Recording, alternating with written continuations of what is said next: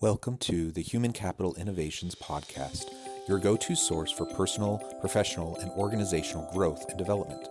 We hope you tune in often for all things people management, organizational development and change, organizational leadership, and social impact related. Maximize your personal and organizational potential with Human Capital Innovations Podcast.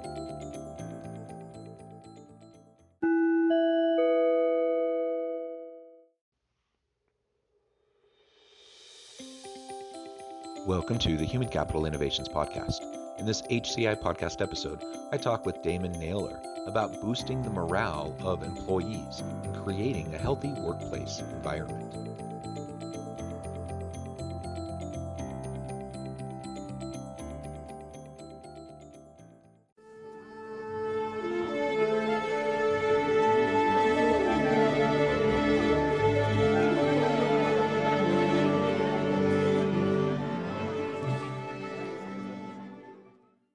Damon Naylor, welcome to the Human Capital Innovations Podcast. Thanks for having me, John. It's an honor and a privilege, and we're great to be here with you. Glad to be here with you. It's great. Thank you. It's great to be with you too. I'm super excited to have a conversation on a topic that I love. We've talked about this topic on the podcast before in a variety of different contexts. Today, we're going to be focusing on boosting the morale of employees and creating a healthy workplace environment. And I think you bring a unique perspective to this conversation. So I'm super excited to have that dialogue with you today. As we get started, I wanted to share Damon's bio with everybody. With several hundred speaking engagements and many published works under his belt, Damon Naylor is known as a Renaissance man, inspirational communicator, gift guru, and authority and expert who provides direction, inspiration, and education to any audience. Damon possesses a wealth of knowledge in the areas of educational, entrepreneurship and business, religious, entertainment, relationships, leadership, and parenting. Currently, he serves as a consultant, leadership trainer, motivational speaker, author, and educator. As a result of his experience and expertise, he has been featured over 200 times in various media outlets, including the Huffington Post, Reader's Digest, Thrive Global, Goalcast, MSN, Yahoo Finance, Redbook, Insider, podcasts, radio, TV shows, magazines, newspapers, and many more. So much wonderful work that you do. I love your background. Anything else you want to share with listeners by way of your background or personal context before we really dive on into the conversation? It's just on a personal front. I'm a husband and father, but yes, everything else summarizes me. But yes. Yeah, very good. Very good. Okay, so you're joining us from Louisiana. I'm in Utah. Yes. We were just chatting pre-interview. You know, neither of us have been to each other's states, and so it's fun to connect with people in areas that you haven't been before. So that's wonderful. And as I look at your kind of Renaissance man background, I love that. I think there's a great need in the world today to have people. We need experts that are an inch wide, mile deep, but we need people that also are connectors, people that can kind of see holistically the big picture. And that's kind of how I read that when you describe yourself as a Renaissance man, that you're someone that can bring people together. You're a connector. You're someone that can talk to important ideas and issues that are facing most people and most organizations to help people drive success. And so I think that is very much needed in our world today that's hyper contentious, and there's just seems to be wedges everywhere, and people have a really hard time just talking and getting their heads wrapped around important and challenging issues, and whether we're talking about our communities, society as a whole, or within our organizations. Yes, and I totally agree. As you're stating, there is a need for mediators, advocates, those who stand in the gap. But I know with my experience as well, as you're stating, just wearing the hats of CEO, basically a manager, coach, and then an employee, wearing all three hats simultaneously, it helps me to see all of the different perspectives. And that's what you brought out, having that broad vision, that comprehensive vision. And when you're able to see from those different perspectives, you also understand the mind frame of each perspective. And that's what gives me an advantage to being able to unite the different people in the different arenas and also positions at work. being able to know how everyone sees and thinks. It's a great advantage. Yeah. I think absolutely.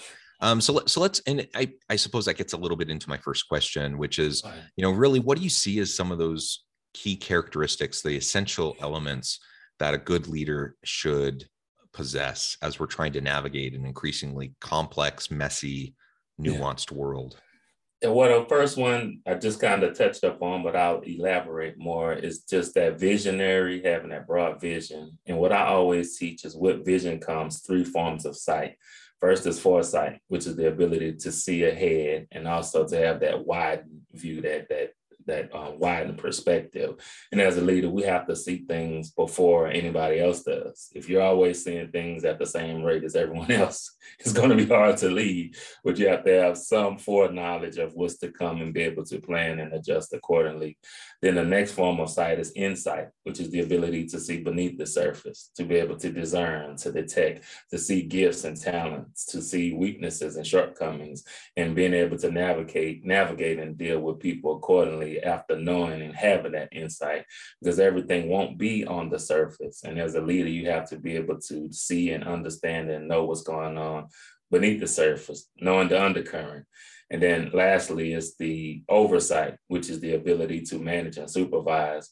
And what I found, the more foresight and insight a person has, especially as a leader, the better he or she will be able to have the oversight and be able to manage people, because they can see ahead and they can see beneath the surface. So I would say that was one of the greatest traits, but also being flexible, as you stated, in the time we're living in. I think that's something that people aren't willing to do, is be flexible. Everyone is just, they're staunch supporters of their ideas and concepts, and they kind of cut off everybody else and, shun everyone else. But when you're flexible, you're kind of open, even though you may not agree, just having the open mind to be able to receive, and if not agree, just have the open mind to receive it and understand it at the least.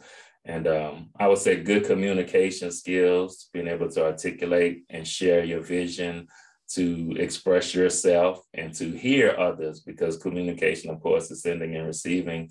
I think that's one of the shortest, one of the major drawbacks is listening. I find lots of people in leadership positions don't like to listen, like to shut down and shut off any ideas that are contrary to theirs, or that kind of sends them in a direction they feel they don't want to go in. And so being able to listen with your ear for content and information and ideas, but then listen with your heart, to be able to listen to the heart of the people. What are they really trying to say, or what are they really feeling? And then last but not least, I would say interpersonal skills, just being a people's person, loving people, really wanted to see people achieve and develop and grow and become great and do great things. But I think those are the characteristics I find are necessary for a good leader. Yeah, I agree with each of those. I think you really hit on some of the major elements. And one of the reasons I asked that question to start is because I do think there are these general skills, competencies, capabilities, characteristics of leaders that can help you be successful. I'm not a believer in like the born leader. I'm not a believer in kind of the quote unquote, tall, dark, handsome, charismatic leader. I think these are old stereotypes that need to get disrupted. And there's no one size fits all. There's different leadership styles. There's different personality styles. There's all sorts of different ways that we can be with those around us. And while some of these characteristics and capabilities, I think, are kind of universally important, that doesn't mean that I need to be a certain way when I'm a leader. Ultimately, I need to be authentic and genuine as a leader. And so that means if I'm an introvert, and I'm an introvert, and so I'm never going to be that rah, high energy, charismatic kind of a leader. But I can work hard on developing authentic, meaningful relationships with my people. I can be there to support them. Like I can communicate, I can do all those things that you were just talking about. And I can still do it in a way that's unique and genuine to me, which will then help me engender and foster more trust with my people, and mutual accountability. And ultimately, that's what we're really trying to go for, I think. So I love all of those characteristics, all those attributes that you just described. Let's talk a little bit more about some of those things that can hinder effective leadership in organizations. And again, thinking about it within the kind of broader context of we want to create a healthy work environment for our people. We want to have high levels of morale. We want people to be engaged. So like what are some of the leadership styles, approaches that some leaders have that actually undermine our ability to empower our people, to engage our people, and to create a safe, productive work environment? Well, two things come to mind for me. The first is pride. And with pride comes all kinds of issues, being proudful as the leader, which is they're inflexible. They don't like to listen and really are defensive when it comes to constructive criticism or, just somebody opposing them. They really take up that defensive posture. And I think that really harms organizations. It's very, very detrimental when a leader has that. And it's just excessive. Whereas, it's my way or the highway, and just everything has to come through me. And they have to, oftentimes they micromanage because they want their hands in everything. They have sometimes what I call a God complex, whereas they want to know everything, see everything, hear everything. And that is a problem. And then, with the pride, going with that is just the domineering personality where they just want to control everything and just, dominate, basically. They don't give their employees a chance to voice their opinions or concerns. They shut down everything that's oppositional. And those are the two characteristics I think that harm and create a very bad environment, one that's not conducive to growth, one that stifles and really lessens the morale of the people. And I've, seen it happen in a variety of settings. And every time you look, you'll see people leaving, people going into other places because of that. Just can't take it and tolerate it anymore. It becomes too excessive. But I think those are the two things, just pride and domineering. Those two characteristics are very bad.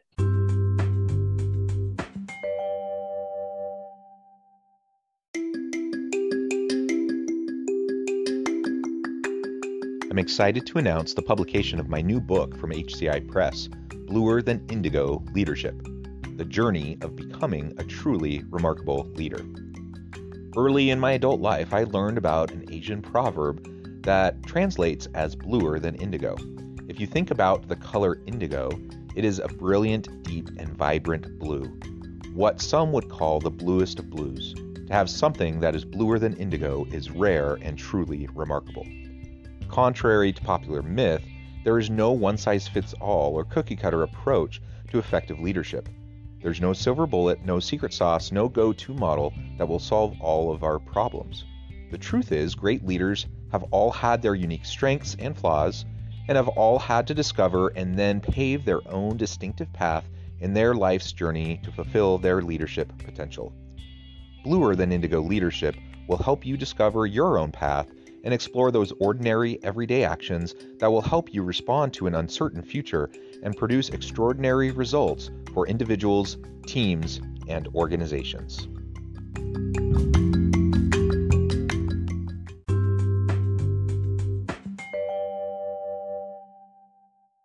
You get many leaders that have really good intentions. Like, I don't think most leaders they start their day, they wake up, and then they get excited about, I'm going to go to work today and be domineering and controlling over my people. I think most people have good intentions, but they don't know any better. They don't know anything different. They're doing what they've seen other people do. They think that's what's expected of them. Or perhaps they're insecure or they're nervous about what happens if they let go of that power. What happens if they truly delegate and empower their people to leverage, the expertise of their team. And that requires trust, right? And so if you haven't done the work, the foundational work to develop relationships of trust with your people, then of course you're going to be more hesitant to rely on them, to lean on them, and to trust them to do the work at a high level that you need them to do to reflect well on the team and on you as the leader. And so for a variety of reasons, we see leaders doing that. Even when it's not specifically ego driven. But then we get those leaders that are, narcissists, who are ego driven, who just have that pride, like you described. And it's incredibly damaging. And you talked about creating a safe space for people to just speak up and to challenge, to challenge the status quo, to question decisions, to just be thoughtful about the complex, messy issues the organization is facing and how to respond to them. And when leaders, regardless of the reason, regardless of the intention, when, whether they're ego driven or they're just insecure, regardless of the reason, when leaders shut down those types of conversations and that kind of dialogue, inevitably people will start tuning out. They're going to start playing it safe. They're going to start doing the bare minimum while they look for another job. Because they don't want to be there. They're not feeling, meaning and purpose in what they're doing. They're just kind of a pawn of the leader, and nobody likes that.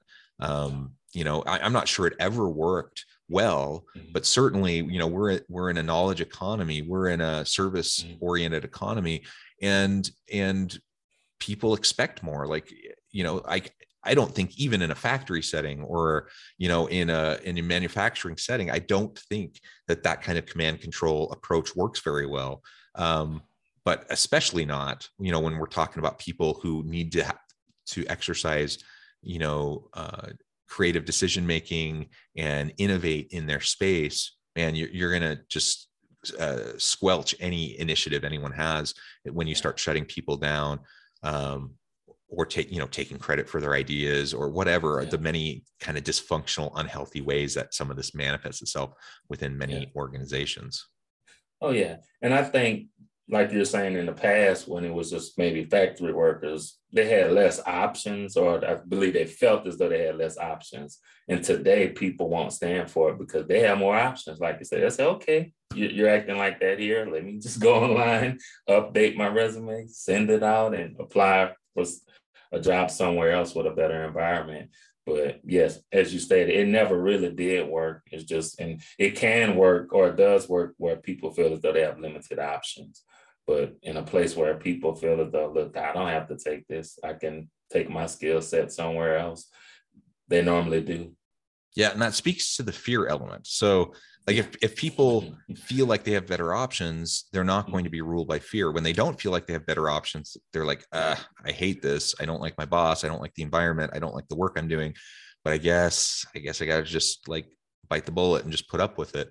And you know what? That's not the world we're living in right now. That's not the labor market that we're in right now. People have so many options. And, so there's a wide range of reasons why we want to make sure that we are, helping our people feel appreciated, that they're seen and heard, that they have a chance to do what they're good at every day, that they have, that they're empowered, that they have autonomy, all of those things that go into boosting morale, all of those things that go into creating that healthy workplace environment. It's more essential, now than it's been in a long time, because post-pandemic, people are coming out of this and they're realizing, you know what, I'm not willing to sacrifice my health, the health of my family, for a crappy environment and a low paying job. Like people are being a little bit more choosy, and people are recognizing that, flexibility, distributed workforce, remote work, like all of these things that people, there were some organizations that did this pre-pandemic, but I think everyone has had to kind of get more comfortable with it over the last 18 months. And now, so many employees have had a flavor of it, and they're like, no, I'm not going back to the way it was. And if we try to force them back into that old model, we're just going to lose good people and they're going to go somewhere else. So it's a bottom line issue for the organization. It's certainly, the indirect elements of just keeping your people happy is important. But certainly it's going to influence the bottom line. So we got to be really thoughtful. We got to be careful about how we do all of this. And ultimately that will help us as leaders be more successful. That'll help our people be more fulfilled and drive more, sustainable success for our team, for the organization. So what do you see as some of the strategies we should be taking? We talked about some of the characteristics of good leaders. We talked about some of the things to avoid doing. Now that we're trying to wrap our head around empowerment, engagement, meaning, purpose, in a safe, healthy environment, what are some of the strategic things that we could start doing today to start making that difference?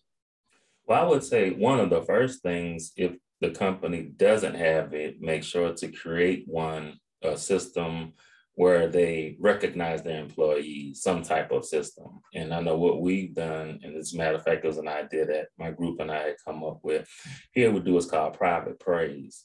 And what happens, we went to Outlook and we used the forms document where if you see an employee doing something, a fellow coworker that's noteworthy of kudos and praise and compliments, then you go in there and you anonymously put in your praise for that person or that group. And then what happens, I'm able to extract those and send an all email to all of the employees just saying, hey, we got a kudos for this department or this person. Somebody's observed you doing great work. Someone's seen your dedication and your enthusiasm or whatever, just some form of recognition. And then like each quarter, we'll pick we'll do a drawing and we'll pick the top 3 names out of that, and they get another, an additional reward. But just that verbal praise, that recognition. I know in the old days, you had the employee of the month or whatever. Hey, if you have that, that's fine as well. But we just felt with the private praise, it makes it just open to everybody and it's not limited to just one person per month. So I say that's the first thing. You don't have to use that, but just find some form of strategy to recognize employees, because that by itself is going to boost their self-esteem. Because we found that, oftentimes employees feel when they get an email, they get called in the office, it's always for something negative and something bad. It's always for constructive criticism, but they wanted to hear something, an email that's saying, hey, you're doing great, you're awesome, you're wonderful, we appreciate you. And as you were talking about earlier, we value you. And that's what they wanted to hear. And that's why we created that. Another system or an idea is, I know you have your actual, what you call ascribed leaders who have the actual positions, but also creating achieved leaders or people who don't have the actual position, but are recognized leaders, and allow them to be a part of your leadership team and meetings and having some type of input and say so concerning the environment and the culture of the workplace. That really makes a difference as well. And then I think one thing too, incorporating like a constructive way of employees being able to voice their concerns and to do it anonymously. Now, sometimes it could lead into a lot of venting. If it does that, you have to change it. But, just valid concerns or things that they might want to share concerning the organization or what's going on that may need to be addressed. So those are just, several ways that you can change and help to address the morale of the people and boost it. Because with the feedback, I think also once the feedback is given, making sure to make changes and modify things according to what you've given. Because when people see that they're being heard, you're going to get more out of them as well. But if people constantly are complaining or saying they're concerned about this and that, and nothing's getting done, that really hinders the morale. And like you said, it makes people just shut down, get silent, and just go through the motion. But when they're saying something, and it's really something that does need to be addressed, and they see those changes, they see it being addressed in some kind of form or fashion, it might not be what they want, but just some kind of response, some way of dealing with it, then that really helps, because you give the people a voice and you're empowering them. I love those ideas. I think those are great tips. I think this isn't rocket science. Like if we just start doing some of these basic, simple things and doing them consistently over time, we can start them right now. And you can start to develop goodwill with your people. You can start to develop your relationships. You can start to develop that trust. And it just takes a little bit of effort consistently over time, and it'll reap really great dividends in the long run. And so let's not allow ourselves to keep procrastinating and putting off these types of things. I don't think there's anything either of us have said today that's completely unique that someone probably hasn't heard before, right? So we hear it again and again and again, yet we come up with excuses, why we don't do it. And I get it. Leaders are busy, managers are busy. You have a lot of things on your plate. This has to be a priority though. This has to be something, and it doesn't take 10 hours a day. We're talking stuff that you can do minimal amounts of time a day, just consistently. It makes that big difference. Yeah. Well, Damon, it has just been a real pleasure talking with you today. I note the time and it has flown by. I want to be respectful of your time. Before we close today, though, I wanted to give you a chance to share with listeners how they can get connected with you, find out more about your work, and then give us the final word on the topic for today.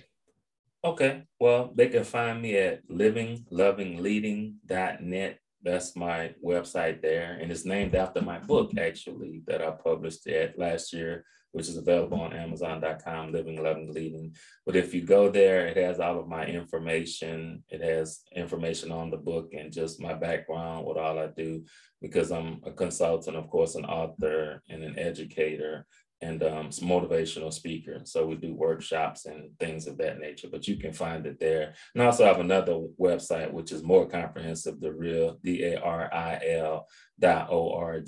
And so, like I said, you can find all the information there. If you need to contact me or reach out, you can do it at any of those places. And I appreciate the opportunity, John. It's been a great and wonderful conversation. As always, they fly by. The time just goes by so fast. But we appreciate the opportunity.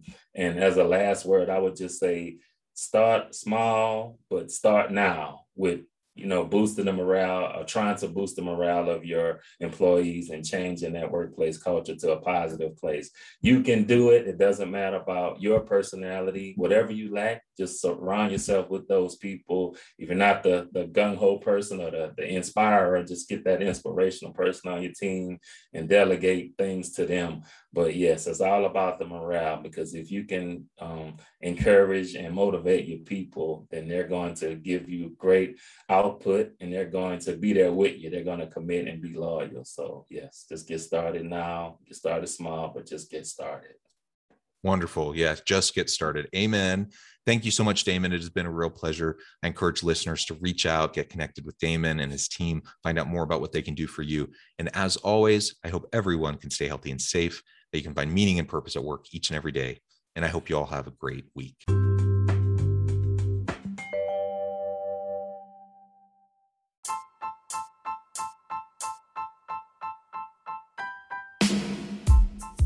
The alchemy of truly remarkable leadership. Ordinary, everyday actions that produce extraordinary results. Consider how the nature of work has shifted over the past 50 years. With increased globalization, rapid technological advancement, and the shift in economic composition, the average job of today looks very different than the average job of 50 years ago. What will the jobs and organizations of tomorrow look like? Moreover, what does this all mean for organizational leaders? What are the core competencies and capabilities of organizations and their leadership that are prepared for continued disruption and geopolitical and socioeconomic shifts? Regardless of what the future holds, increasingly, leaders need to be socially minded, data-driven, decisive, champions of talent, and disruptors of the traditional notions of leadership, teams, organizations, and work. The alchemy of truly remarkable leadership will help you to explore your own leadership competencies and capabilities and consider ways to apply and implement them into your workplace and personal life.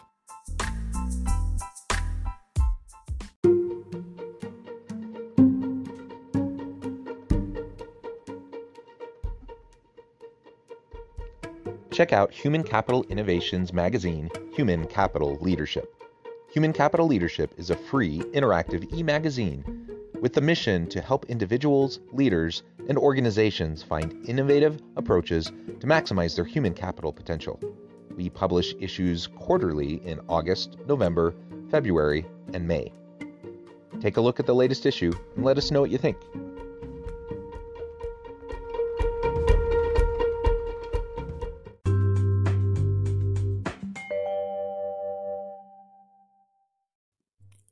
Thanks again for joining us for this episode of the Human Capital Innovations Podcast. I hope you stay healthy and safe and that you have a great week.